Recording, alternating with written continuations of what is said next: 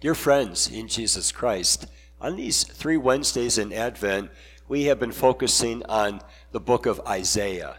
Not the easiest book to understand readily. However, though, a very important book of the Bible, so much pointing ahead to the coming of our Lord Jesus Christ, to his first coming, and also to his second coming at the end of the world.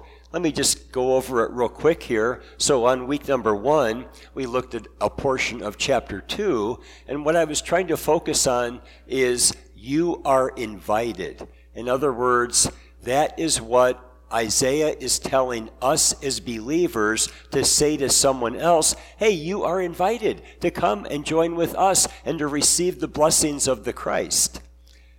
Last week, we focused on chapter 11, and I called it the amazing party, because much of that reading is pointing ahead to how things will be when we are finally with God forever. It's going to be so amazing and so awesome. We have so much to look forward to.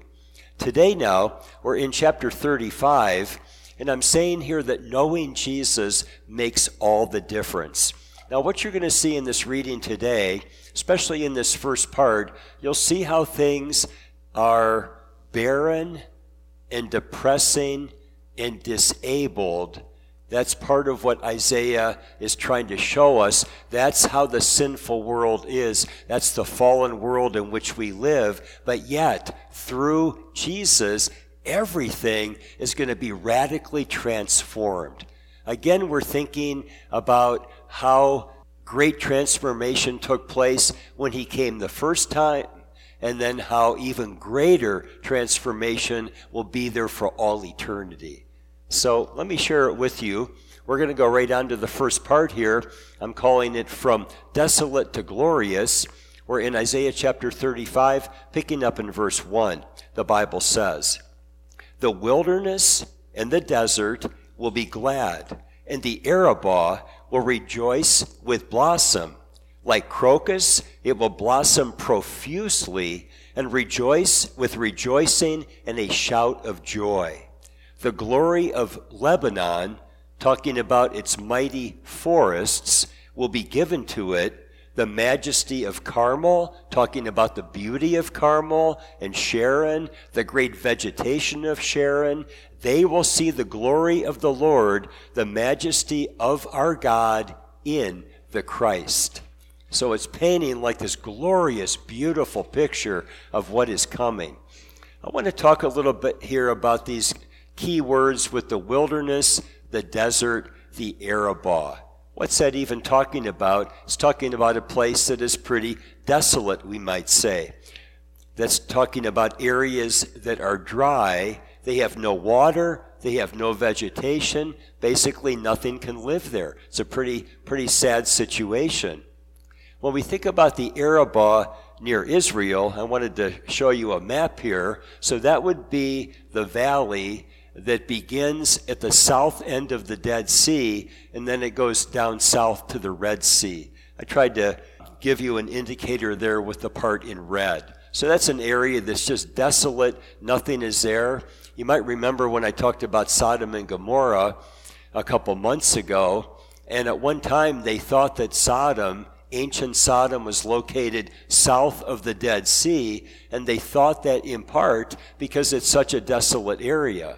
But in fact, that's not true. It's actually located north of the Dead Sea, which was a flourishing area at one time. But when God devastated Sodom, he so thoroughly devastated that whole area that it was desolate for about 500 years before finally the vegetation began to come back in that area. And now it's a fertile area again.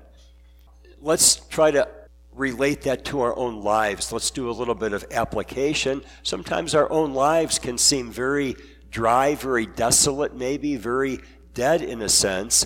But for all of us who know Jesus, I'm here to remind us today that we have great blessings, and we need to remember about them. And I'm going to remind you about some of them today. So it did mention also there about the crocus and about joy and about glory. So I want to share with you a quote here from Dr. Kreutzmann, Regarding the crocus, he wrote, "Crocus rapidly covers the waste places of the plains after the beginning of the rainy season, making the whole surface of the land appear like a carpet of flowers." Now, we're not talking here about the Arabah having crocus, but we're talking about a place, a plain, that is also fairly desolate, but when God sends a rain, it turns into an entire bed of flowers. So it's this idea of a huge transformation. God wants us to understand when we know Jesus Christ, it's a huge transformation. The Bible says, "Therefore, if any man is in Christ, he is a new creature. The old things passed away. Behold, new things have come." This is talking about great transformation in Jesus Christ. Think about it like this. All of us from conception, all of us were dead in our sins and we were bound for hell. But what happened though, by God's grace, He has made us alive in Christ. He has forgiven all of our sins. He has made us members of His kingdom. So what should we do? We should be filled with great joy that we have those blessings. Now, what is Isaiah doing? He's pointing ahead to what we call the Messianic era. So he's writing about 700 years before the time of Christ, but he's trying to get the people to look ahead and realize what wonderful things are coming.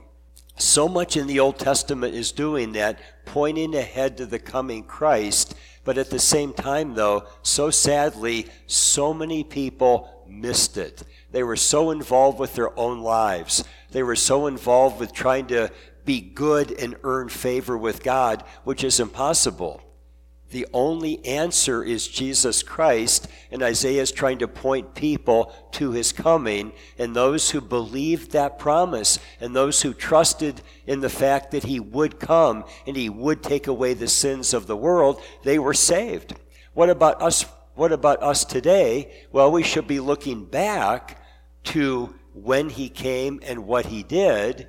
And now we're in between His first coming and His second coming, so we should be rejoicing that we have the benefits He won for us, and now we're looking ahead to His return. But again, though, we live in a world today where the majority of people aren't thinking about the first coming nor the second coming, and it's a bad situation. Let's be so thankful that God has alerted us to such things. God has given us this gift of faith by which we are trusting in Jesus.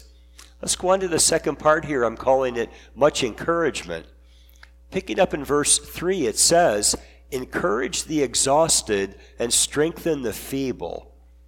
You know, sometimes life can feel like maybe like we're like a wrung out dish rag. Have you ever done that? You're at the sink and you have the rag all wet and you just wring it out as much as you can. Has your life ever kind of felt like that? We might feel like we're exhausted, we're empty, we just don't have the strength to go on.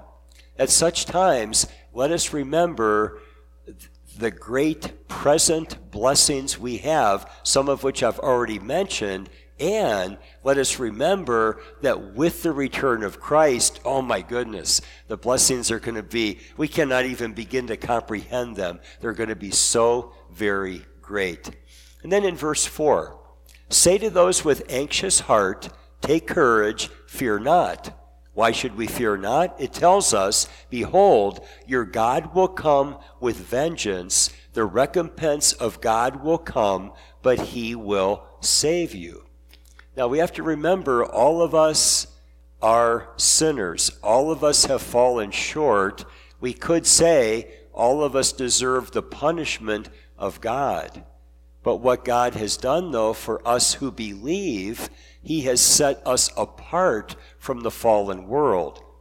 Sometimes you might hear it this way: those who know Jesus as Savior, they are in the world, but they are not of the world. So yes, we're living here, but we don't belong to the world. We belong to the kingdom of God. We belong to God's family. Even though we're all kind of mixed together now, there is this very huge difference. When we think about being in this world, especially when we try to really speak for Jesus and live for him and shine the light of Christ, there are a lot of people in the world, they don't want that.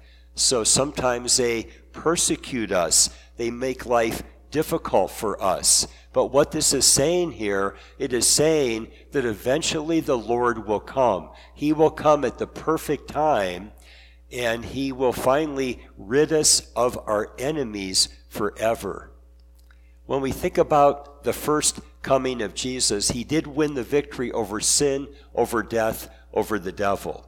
The thing is, most people don't even know it, they don't think about it, but let's understand, though, that when Jesus comes again, everybody will know he is the Son of God. He did win the victory, and those who continued in him, they are going to be so blessed forever, but for everybody else, it's going to be too late.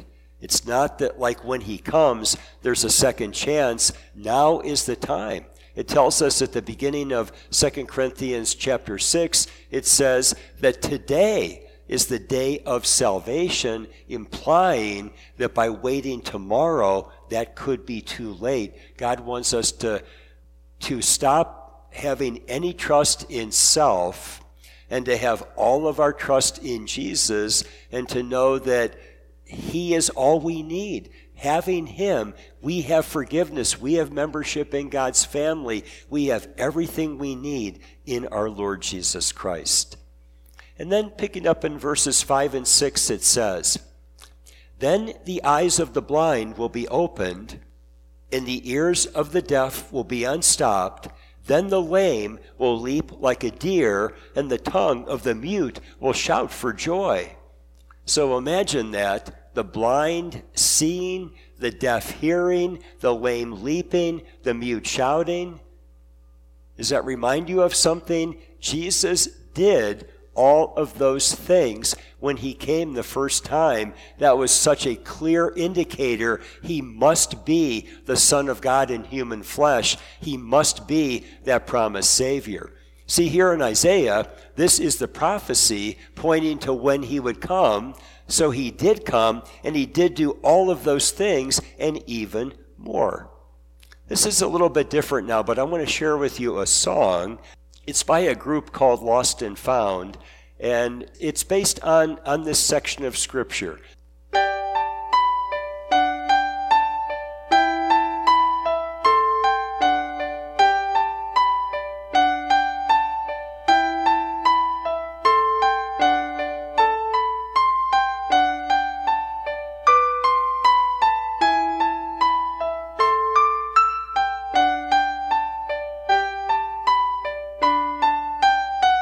Must be that the world's gone blind.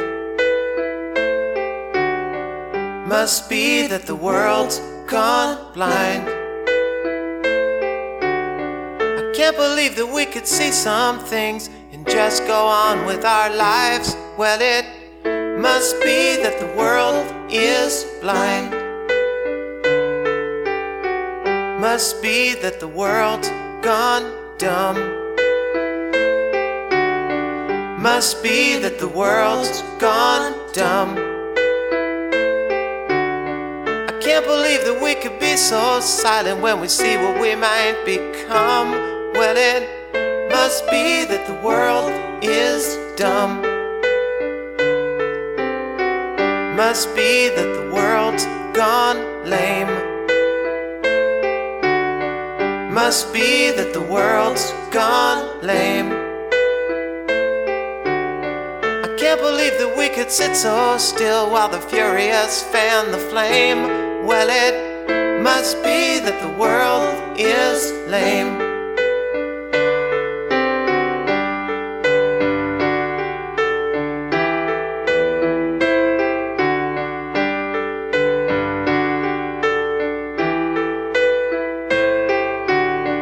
Must be that the world's been saved. Must be that the world's been saved. The blind will see and the dumb will talk. The chains will fall and the lame will walk, and the dead will rise from the grave. Well, it must be that the world is saved. Must be that the world is saved.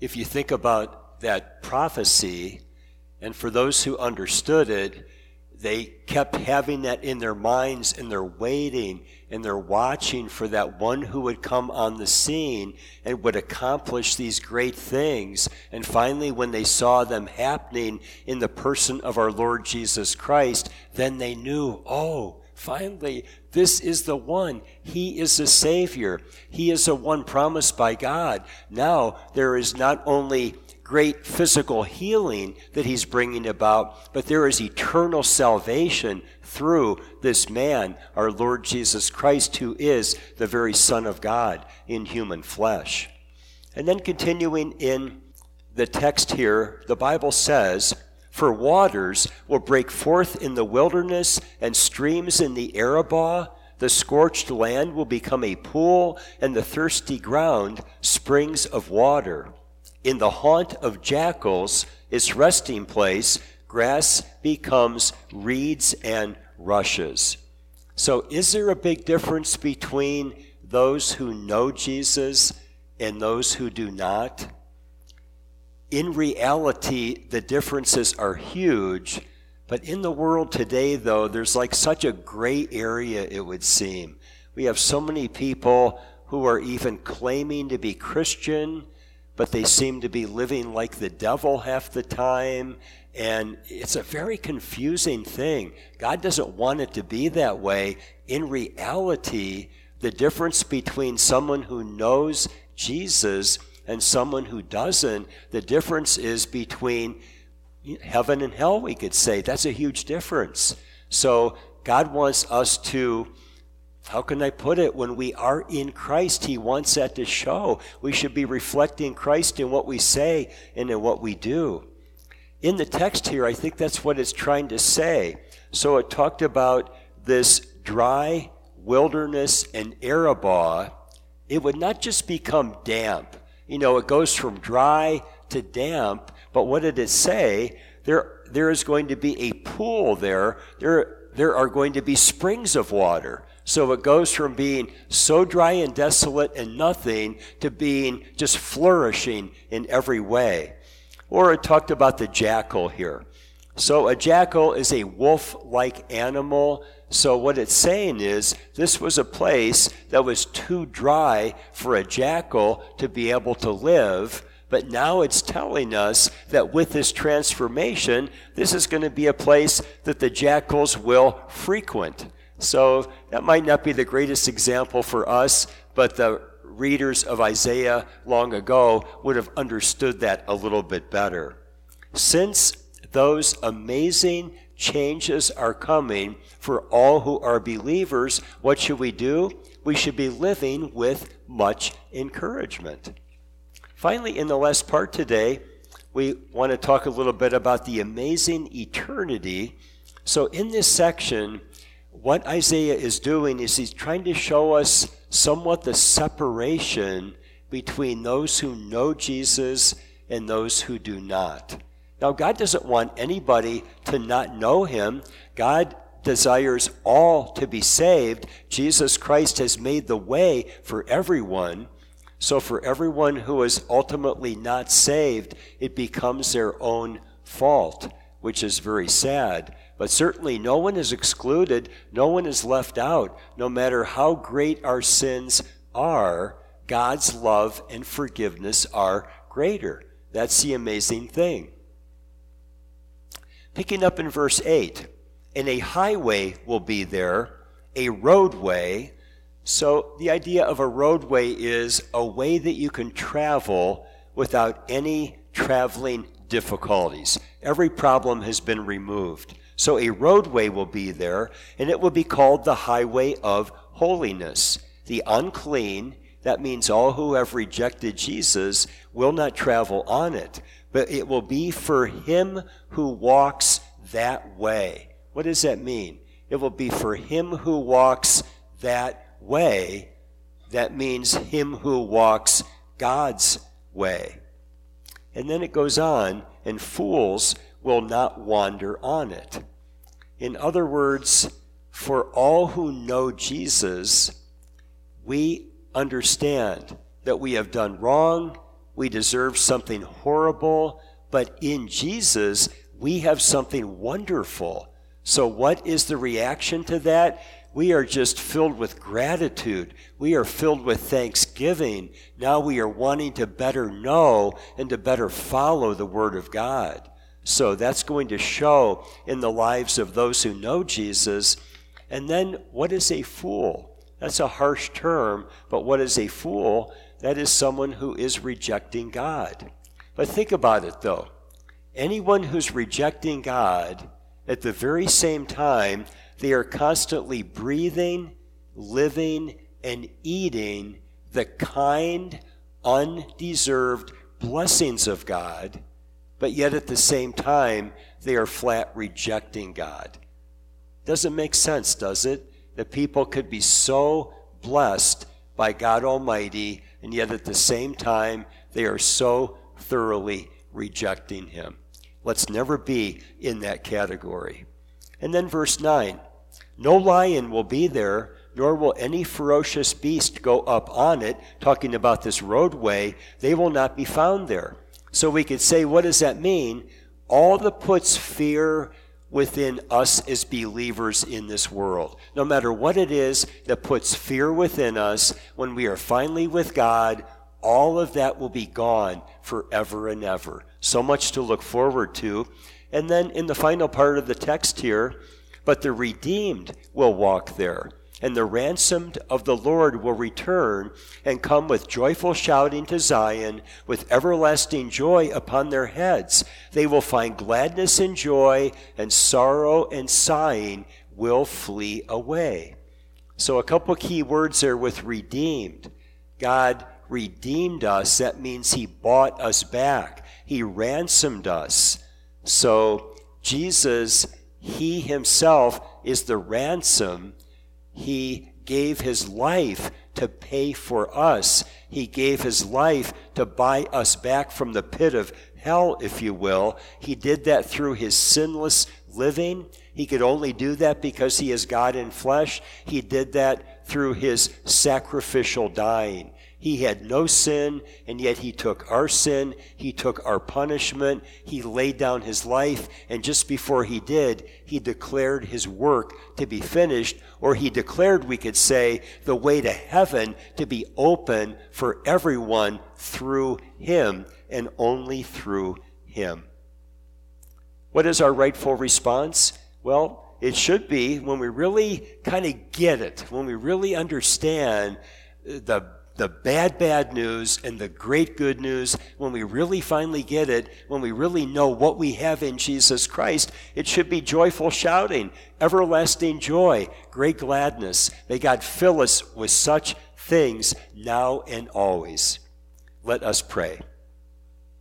Dearest Jesus, we are so blessed to know you by grace through repentance and faith. We are also so blessed to be right with the Father through your perfect living and sacrificial dying. Thank you so very much. As you so greatly love us, may you help us to love others much by telling them who you are and what you have done, so that by the work of the Holy Spirit, they might know you too. In your holy name we pray. Amen.